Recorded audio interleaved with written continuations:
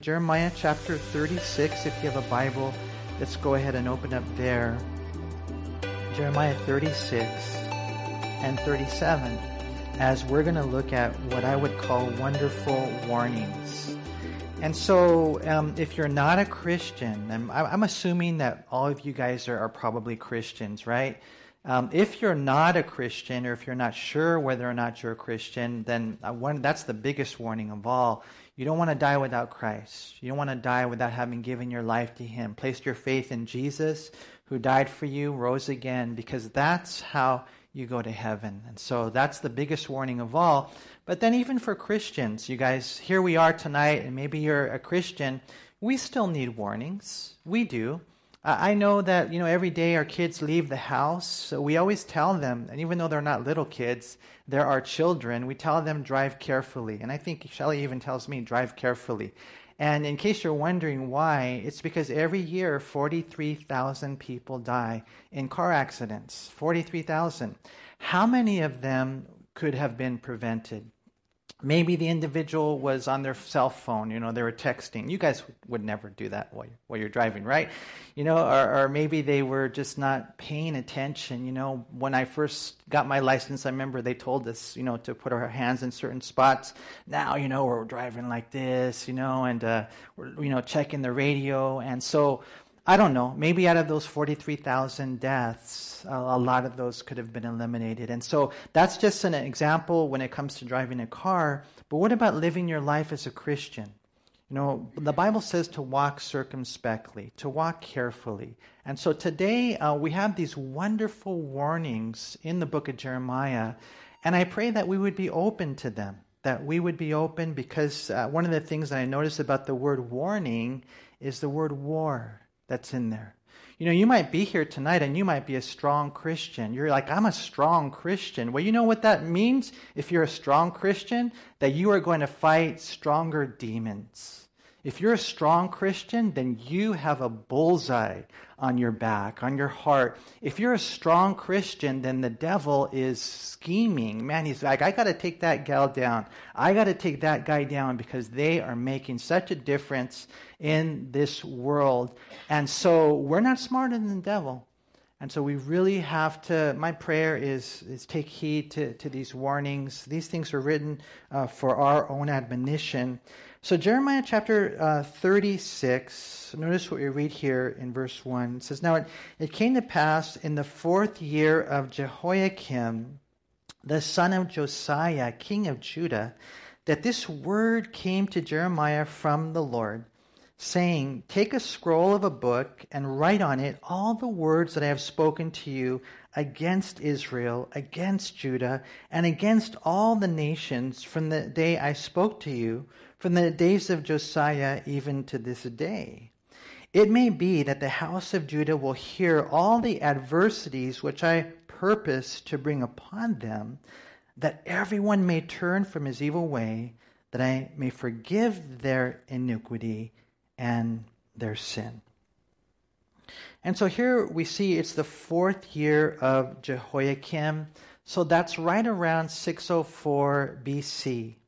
And so if you study the chronology of everything, you'll find that the Babylonians were there.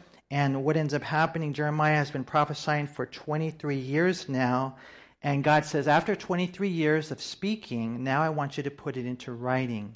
And the reason is because I want you to warn these people that judgment is coming. A heavy, crazy judgment. There's 3 things that he talked about over and over again. You're going to die by the sword. You're going to die by famine. You're going to die by pestilence.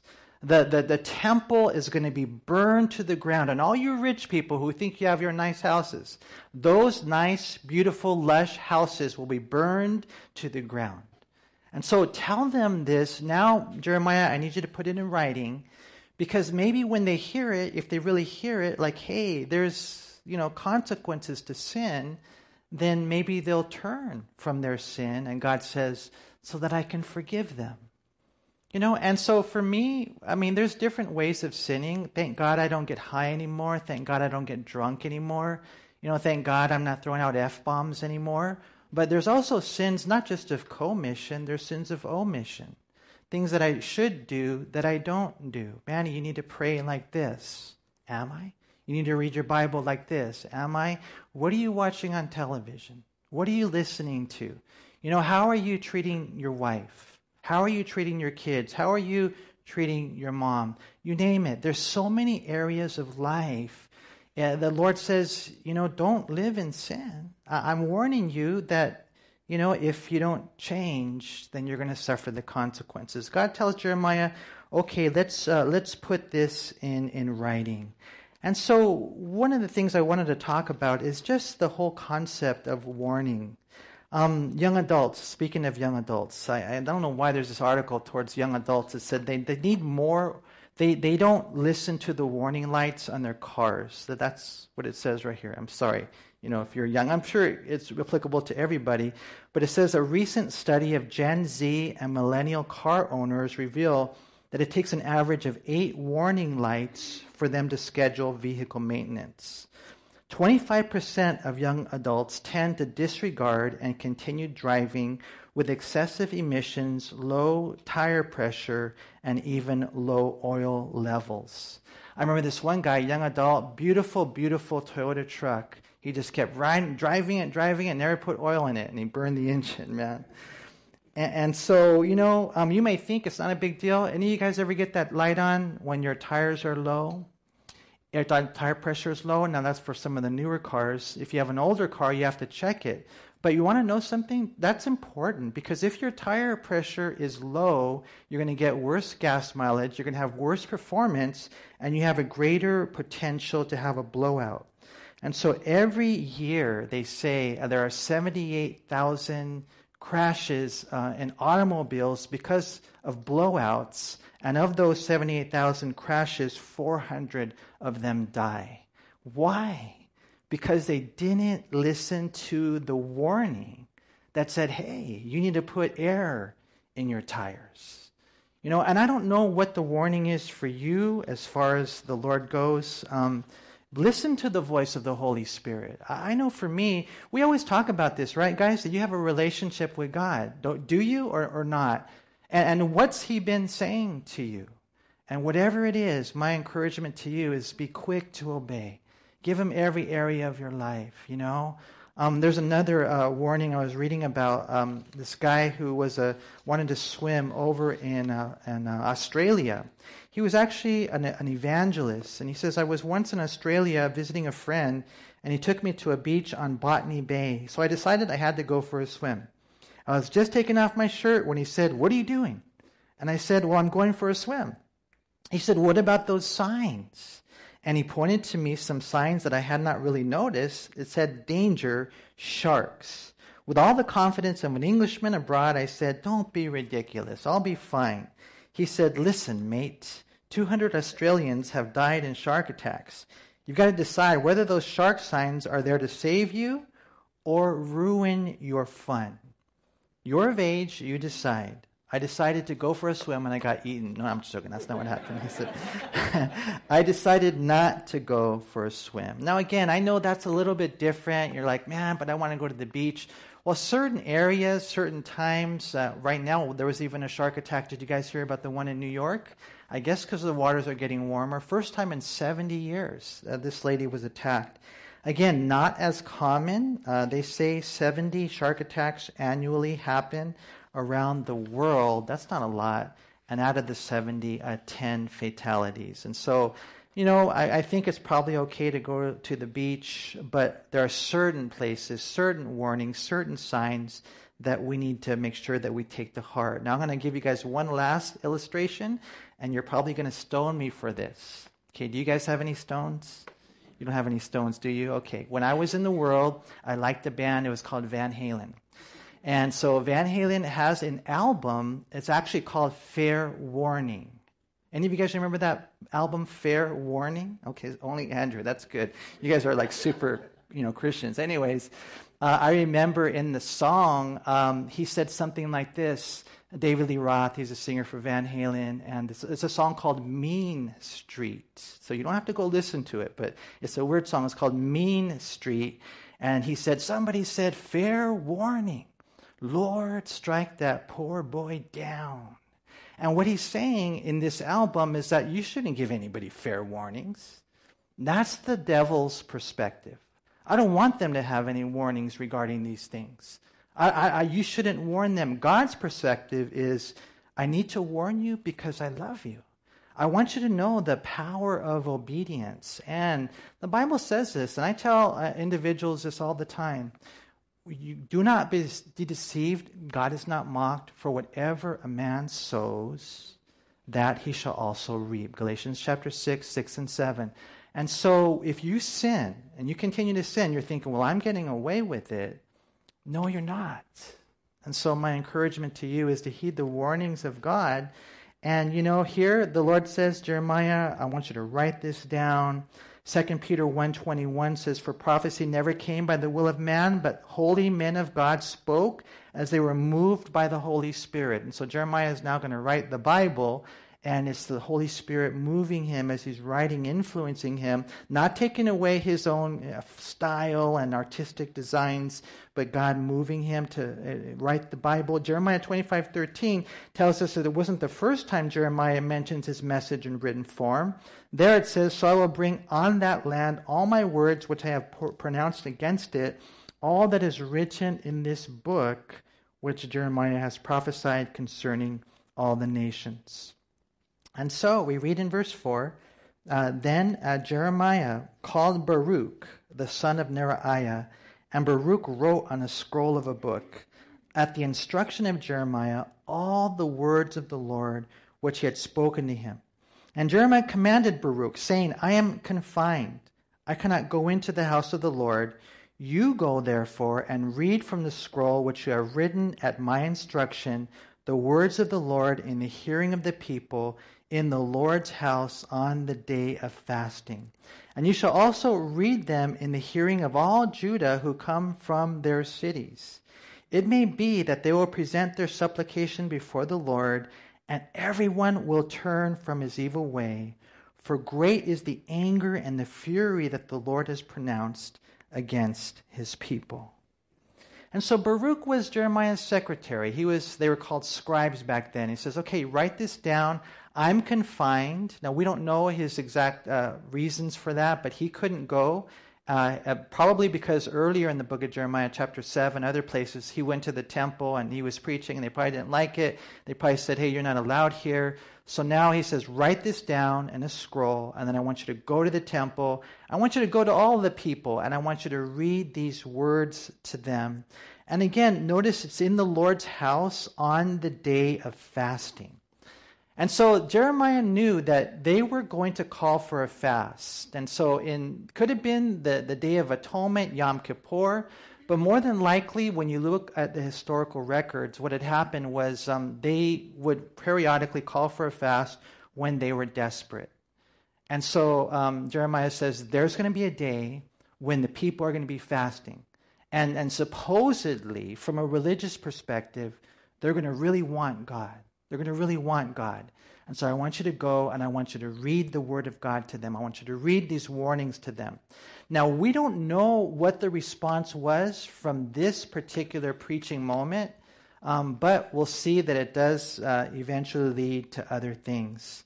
And so we read in verse 8, notice what it says, and Baruch the son of Neriah did according to all that Jeremiah the prophet commanded him, reading from the book of the words of the Lord in the Lord's house.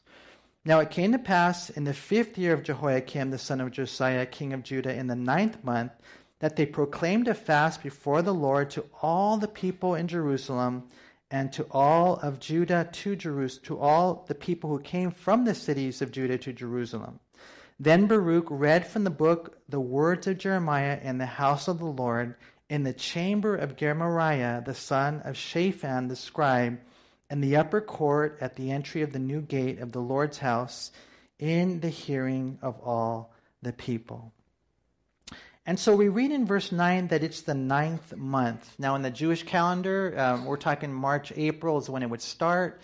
And so now it's going to be somewhere in December. As a matter of fact, it's interesting, from November 24th to December 23rd is when this happens.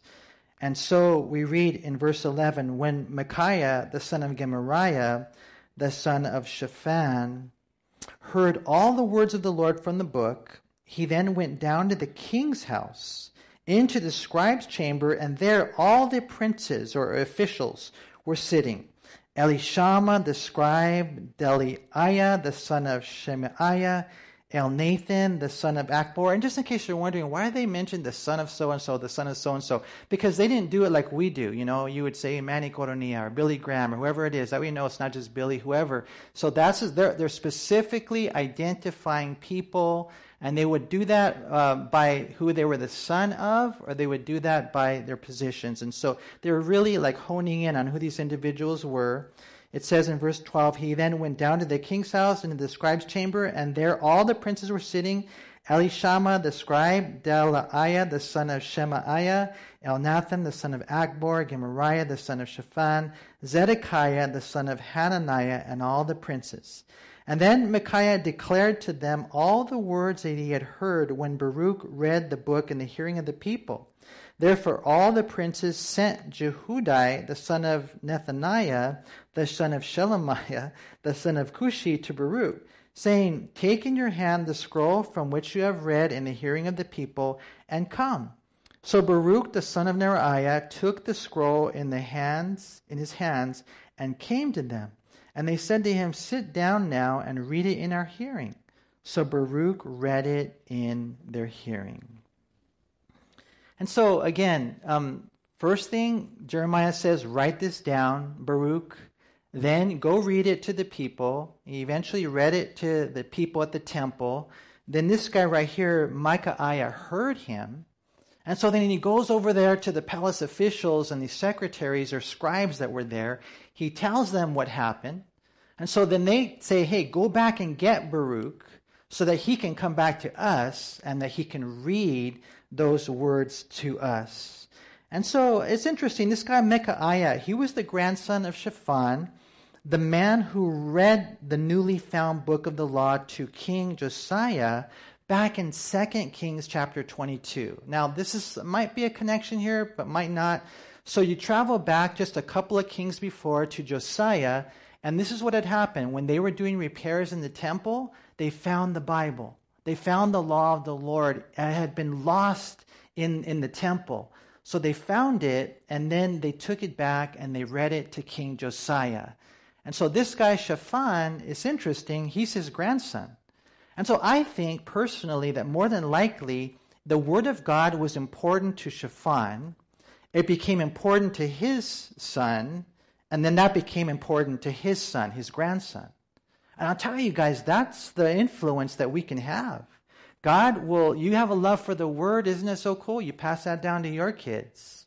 And hopefully they pass that down to generation after generation. Well, this guy, he was excited about it. Wow, he goes and he tells everybody, hey, this is what Jeremiah is saying. And so they bring him over, and so that he then comes and he tells them to read it to the guys. So we read in verse 16.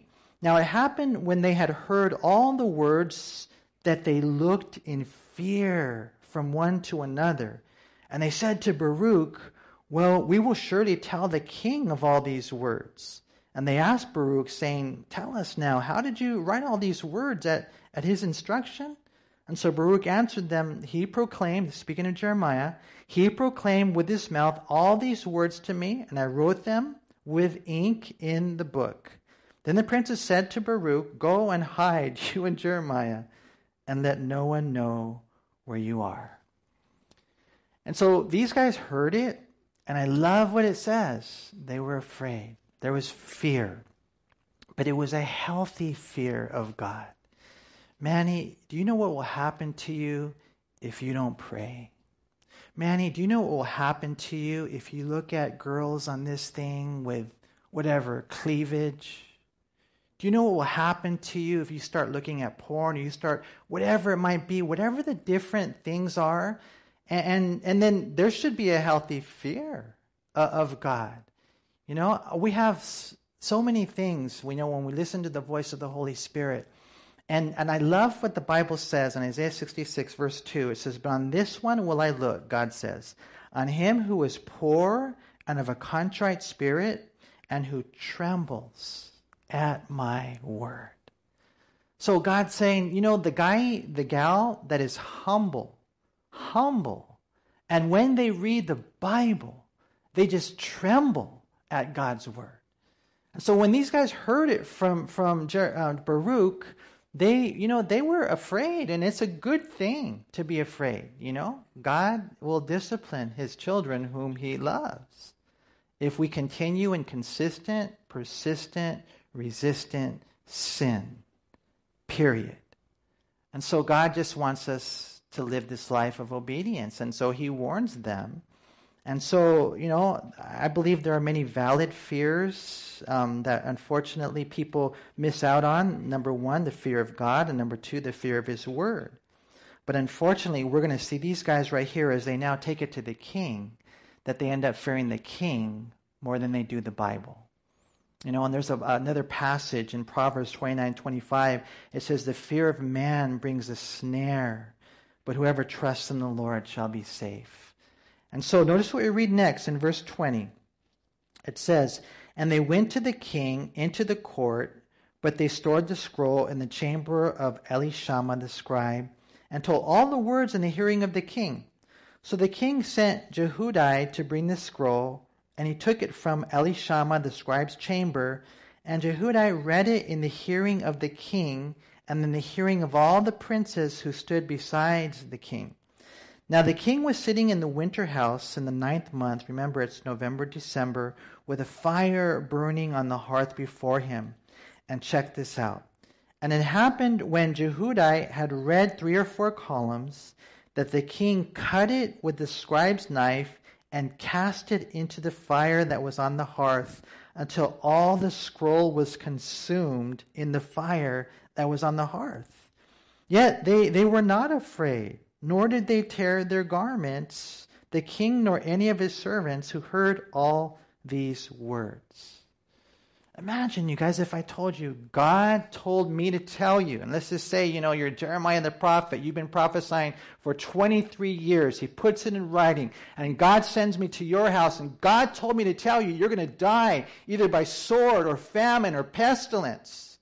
I mean, first, whoa, that's heavy. But then afterwards, we're the king, they're looking at his response, and he doesn't like it, he cuts it, he burns it, he wants nothing to do with it. And now all of a sudden, they're no longer afraid of God. Now they're afraid of the king, and they join forces tragically with the king. Think about that. He burns the word of God. Verse 24 again, yet they were not afraid, nor did they tear their garments, the king nor any of his servants who heard all these words. Nevertheless, Elnathan, Delaiah, and Gemariah implored the king not to burn the scroll, but he would not listen to them. And the king commanded Jeremiel, the king's son, Seraiah, the son of Azriel, and Shelemiah, the son of Abdiel, to seize Baruch, the scribe, and Jeremiah the prophet, but the Lord hid them. So it's an interesting story.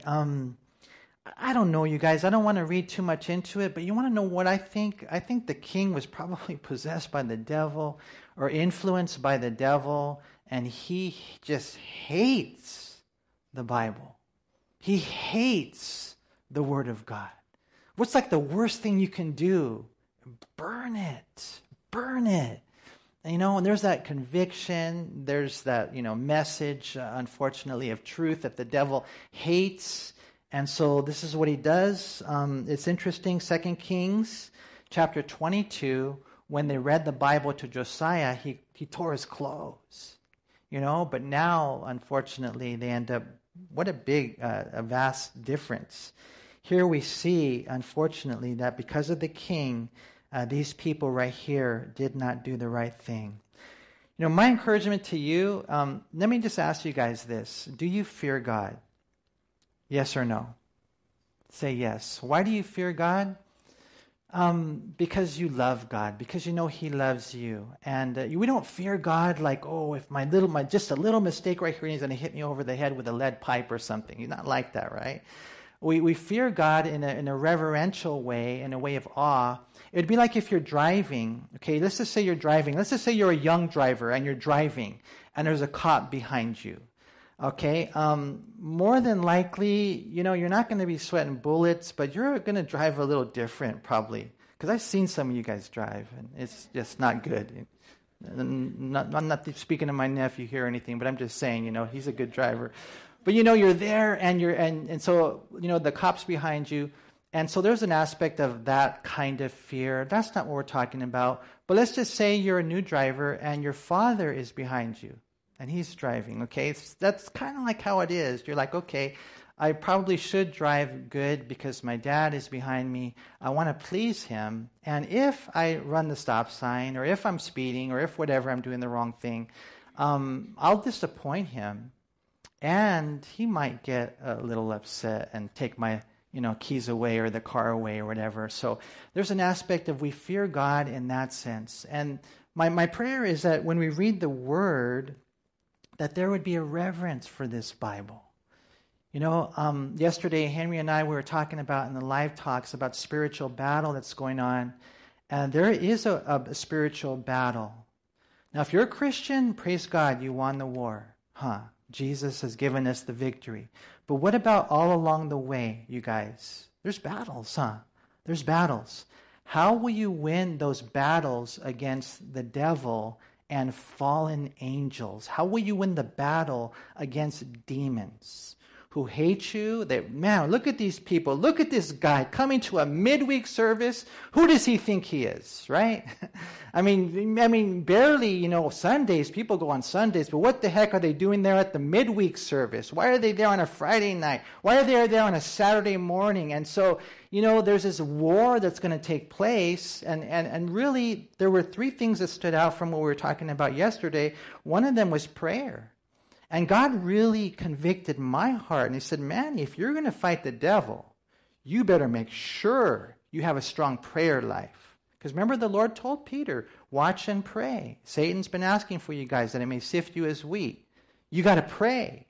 You're never going to win against the devil if you don't pray. And then speaking of Job, you got to persevere. Job went through everything he went through, the death of loved ones, the loss of his health, the loss of all his finances. And behind all of that, what was magnifying everything was the devil himself. The way that Job won was he didn't give up. He persevered. He had a hard time, and he was struggling, and he maybe even complained to God a little bit, but he never lost his faith. He persevered. So prayer, perseverance, and then the Word of God. Many people watch more television than they do read their Bibles. And my encouragement to you is just be careful. They say 7 hours of screen time and we're on our phone and all that kind of stuff. And all I know is that if you're looking at your grass, and it's not rocket science. How can I get my grass green? Water. Water. Just if you soak it in water, guess what will happen? Your bill will go way up, man. It's going to be crazy. But the grass will be green. It really will. I'm telling you, well, I need fertilizer and all that other stuff. It's true, that's helpful, but I'm telling you, that's the way it is with us. Saturate yourself in the Scriptures. Unfortunately, the devil comes, and when the word is spoken to this king, he just burns it. And these guys that they should have loved the word and feared God and feared the word of God, they end up capitulating to what the king does. And so we read it in verse 27. Here it says, now after the king had burned the scroll with the words which Baruch had written at the instruction of Jeremiah, the word of the Lord came to Jeremiah, saying, take yet another scroll, and write on it all the former words that were in the first scroll, which Jehoiakim, the king of Judah, has burned. And you shall say to Jehoiakim, king of Judah, thus says the Lord, you have burned this scroll, saying, why have you written in that the king of Babylon will certainly come and destroy this land and cause man and beast to cease from here? Therefore, thus says the Lord concerning Jehoiakim, king of Judah, he shall have no one to sit on the throne of David, and his dead body shall be cast out to the heat of the day and the frost of the night. And by the way, for the Jew, that was the most humiliating thing of all, to die and not be buried. The Jewish and the Christian view of the body is you bury the body because it's like a seed. And the seed goes into the ground and it rises up. You read 1 Corinthians 15, it rises up with this glorious celestial body. So if a person dies and they're there left to be eaten by the dogs, this was the worst. And so because this guy had burned the word, Jeremiah is just going to rewrite it. But now he brings judgment upon himself. And it says right here in verse 31, I will punish him, his family, and his servants for their iniquity. And I will bring on them, on the inhabitants of Jerusalem, and on the men of Judah, all the doom that I have pronounced against them. But they did not heed. Then Jeremiah took another scroll, gave it to Baruch the scribe, the son of Neriah, who wrote on it at the instruction of Jeremiah all the words of the book which Jehoiakim, king of Judah, had burned in the fire. And besides, there were added to them many similar words. When you look at this right here, you can't stop the Bible. You can't burn the Bible. And I know we're looking at this, it's only one of the 66 books of the Bible. But this right here, I think in one sense, it shows us what the enemy thinks of the Bible. If he hates it so much that he wants to burn it, how much more so should we love it and learn it and live it? It is our sword against the devil, right? Now, throughout history, the devil has tried to destroy the Bible. But Jesus said in Mark 13:31, heaven and earth will pass away, but my words will by no means pass away. Isaiah chapter 40, great verses, in verse 6 through 8, is quoted in 1 Peter 1, 24 through 25. It says, the voice said, cry out. And he said, well, what shall I cry? All flesh is grass, and all its loveliness is like the flower of the field. The grass withers, the flower fades, because the breath of the Lord blows upon it. Surely the people are grass. The grass withers, the flower fades, but the word of our God stands forever. Now, Jesus said in John 10:35, the scriptures cannot be broken. And so, we're going to die, they're going to die, that's going to die, whatever it might be, the whole world, the heavens, the earth, it's all going to vanish away, but not this. This is how awesome the Word of God is. And this guy tried to burn it thinking he can get rid of it. No, you can't get rid of it. Over the ages, the enemies of God have tried to burn or bury the Bible in vain. If you go back to 175 BC, the king of Syria, Antiochus Epiphanes, he ordered the Jews on the threat of death to destroy all their scriptures. You go back in history, many efforts directed towards destroying the Bible. Many of you have probably heard of the emperor of Rome, Diocletian, the ruler immediately preceding Constantine. And this guy right here, according to Eusebius, the historian, said the royal edicts were published everywhere, commanding that the churches be leveled to the ground and the scriptures destroyed by fire. And so Diocletian went on to say that if one had a copy of the scriptures and did not surrender it to be burned, if it were discovered, he would be killed. Furthermore, if anyone even knew of someone who had a copy of the Bible and they didn't turn them in, they would be killed. And so during this time, when you read throughout history, between 284 and 316, many, many copies of the Bible were burned. Copies, if you think about it back then, that were laboriously written by hand. And so the historian Newman said multitudes hastened to deny the faith and to surrender their copies of the scriptures, but there were many more who didn't. And they bore the most horrible tortures and refused with their last breath to surrender the scriptures in any way, to in any way compromise themselves. I mean, think about it. How many of us here would die for this?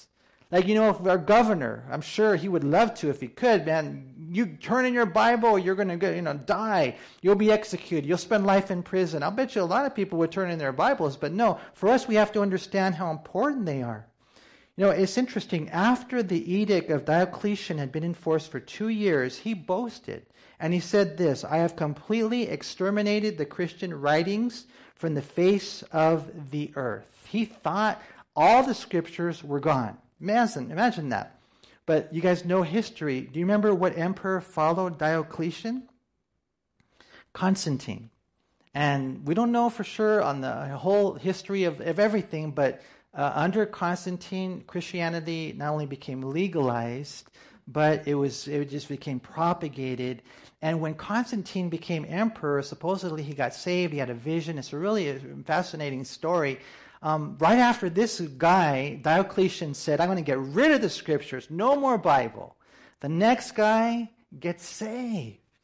And he says, hey, this is good for us. And then what ends up happening is he makes an edict, and he says, if any of you guys have a Bible, because they couldn't find any, if any of you out there have a Bible, I will reward you.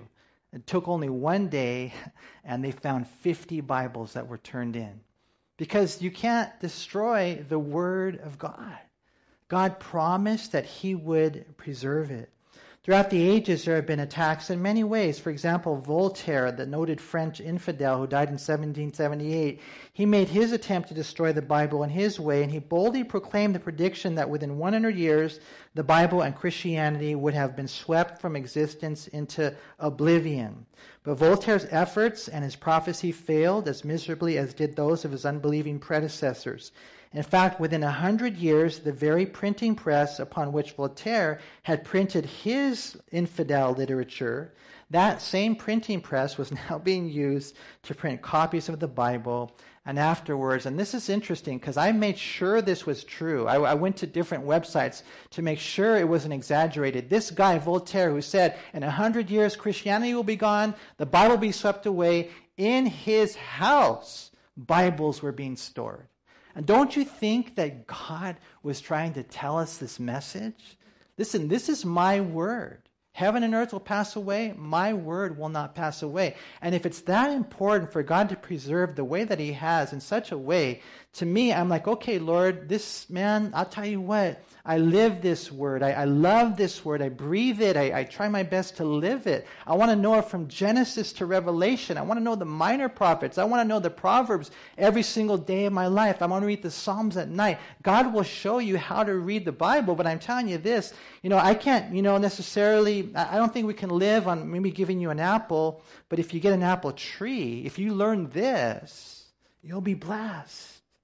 One guy said, we might as well put our shoulder to the burning wheel of the sun and try to stop on its flaming course in an attempt to stop the circulation of the Bible. Imagine going up to the sun and trying to stop it from spinning or trying to stop it from burning. You can't. One person said, in spite of the strongest forces that hell could unleash, and in the face of the animosity of tyrants and dictators, there are more Bibles on the earth today than there are copies of any other book ever written by the hand of man. And so that guy tried to burn it. God just rewrote it, added a little prophecy. I'm going to get you. You're going to die. The dogs will eat you. You won't have any descendants to be king. I mean, this is so cool when you read the way that God preserves His word. And so we read next in verse 32. It says, oh, we already read that. So now we go to chapter 37. It says, now King Hezekiah, the son of Josiah, reigned instead of Coniah, the son of Jehoiakim, who Nebuchadnezzar, king of Babylon, made king in the land of Judah. Now we're going to fast forward now to the last king of Judah. And so it says in verse 2, but neither he nor his servants nor the people of the land gave heed to the words of the Lord, which He had spoken by the prophet Jeremiah. And Zedekiah the king sent Jehucal, the son of Shelemiah, and Zephaniah, the prophet of Jeremiah, saying, pray now to the Lord our God for us. Now Jeremiah was coming and going among the people, for they had not yet put him in prison. We're going to see that happens next chapter. For then Pharaoh's army came up from Egypt, and when the Chaldeans who were besieging Jerusalem heard news of them, they departed from Jerusalem. And so we're going to see real quick, you guys, how this king, Zedekiah, he was a real flimsy leader. And he goes, back and forth. He really has no, backbone. He kind of is similar to Pontius Pilate in one sense. And he sends to Jeremiah and he says, hey, pray for us. Do you guys have any non-believing friends that ask you to pray for them? And you do pray for them, right? But it would be better like, hey, bro, you should just get saved. Then you could pray for yourself and then you'll be blessed. But anyways, this is what he does. And so while this happens, the Babylonians, and you read the Battle of Carchemish, the Egyptians had kind of rebelled, and so now the Babylonians leave Jerusalem and they go to deal with the Egyptians. And so the Jews are thinking, oh, we're good.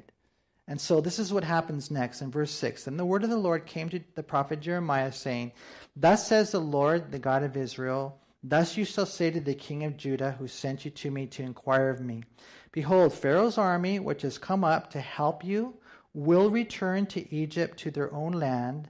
In other words, the Egyptians are going to go back to their land, and the Chaldeans are going to come back and fight against this city, Jerusalem, and take it and burn it with fire. Thus says the Lord, do not deceive yourselves, saying, the Chaldeans will surely depart from us, for they will not depart. For though you had defeated the whole army of the Chaldeans who fight against you, and there remained only wounded men among them, they would rise up, every man in his tent, look at this, and burn the city with fire. See, be careful that you don't deceive yourself. You start thinking things that are contrary to the word. God had said, you guys are going to be judged. Oh, now the Babylonians are over there fighting the Egyptians. No, Jeremiah's word is not true. No, it is true. For us, my prayer is that we would be in the word and know this, because it's then, I always tell you guys this, it's the truth in the land of lies. That's why you have to know your Bible. It says in verse 11, and it happened when the army of the Chaldeans left the siege of Jerusalem for fear of Pharaoh's army, that Jeremiah went out of Jerusalem to go into the land of Benjamin to claim his property there among the people. Now Jeremiah lived about 3 miles from Jerusalem, right there in Anathoth.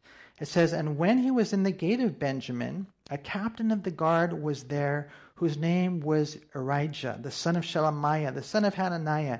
And he sees Jeremiah the prophet, saying, you are defecting to the Chaldeans. Then Jeremiah said, false, I am not defecting to the Chaldeans. But he did not listen to him. So Erijah seized Jeremiah, brought him to the princes. Therefore the princes were angry with Jeremiah, and in the Hebrew it says they beat him and put him in the prison in the house of Jonathan the scribe, for they had made that the prison. When Jeremiah entered the dungeon and the cells, and Jeremiah had remained there many days, then Zedekiah the king sent and took him out.